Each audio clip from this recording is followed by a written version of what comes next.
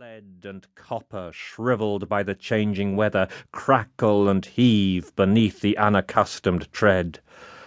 And birds stuff shabby nests into corners of old oaken joists and beams, and dust grows old and grey, and speckled spiders, indolent and fat with long security, swing idly to and fro in the vibration of the bells, and never lose their hold upon their thread-spun castles in the air, or climb up sailor-like in quick alarm, or drop upon the ground and ply a score of nimble legs to save a life.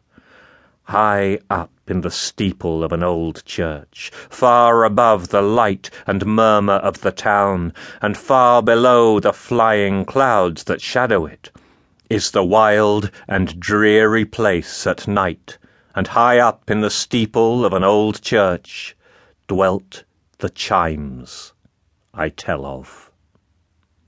They were old chimes, trust me. Centuries ago these bells had been baptized by bishops, so many centuries ago that the register of their baptism was lost long, long before the memory of man, and no one knew their names. They had had their godfathers and godmothers, these bells. For my own part, by the way, I would rather incur the responsibility of being godfather to a bell than a boy, and had their silver mugs, no doubt, besides.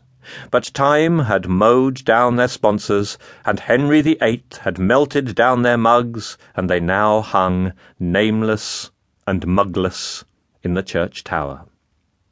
Not speechless, though. Far from it. They had clear, loud, lusty-sounding voices, had these bells, and far and wide they might be heard upon the wind. Much too sturdy chimes they were to be dependent on the pleasure of the wind, moreover, for fighting gallantly against it when it took adverse whim, they would pour their cheerful notes into a listening ear right royally, and bent on being heard on stormy nights by some poor mother watching a sick child, or some lone wife whose husband was at sea, they had been sometimes known to beat a blustering nor'wester, aye, all to fits, as Toby Veck said. For though they chose to call him Trotty Veck, his name was Toby, and nobody could make it anything else either, except Tobias, without a special Act of Parliament, he having been as lawfully christened in his day as the bells had been in theirs, though not with quite so much solemnity or public rejoicing. For my part, I confess myself of Toby Veck's belief, for I am sure he had opportunities enough of forming a correct one. And whatever Toby Veck said, I say. And I take my stand by Toby Veck, although he did stand all day long, and weary work it was, just outside the church door. In fact, he was a ticket porter, Toby Veck, and waited there for jobs.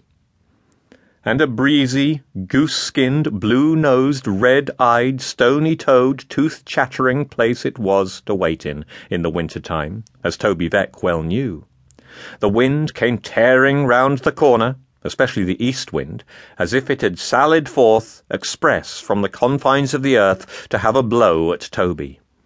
And oftentimes it seemed to come upon him sooner than it had expected, for bouncing round the corner and passing Toby, it would suddenly wheel around again as if it cried, "Why, here he is!"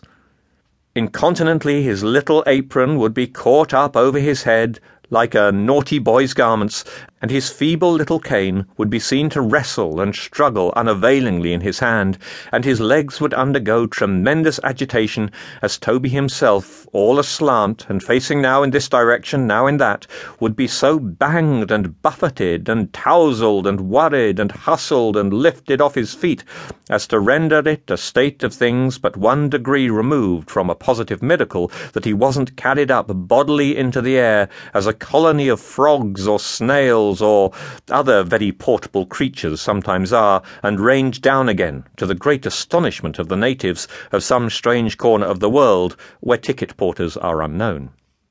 But windy weather, in spite of its using him so roughly, was after all a sort of holiday for Toby.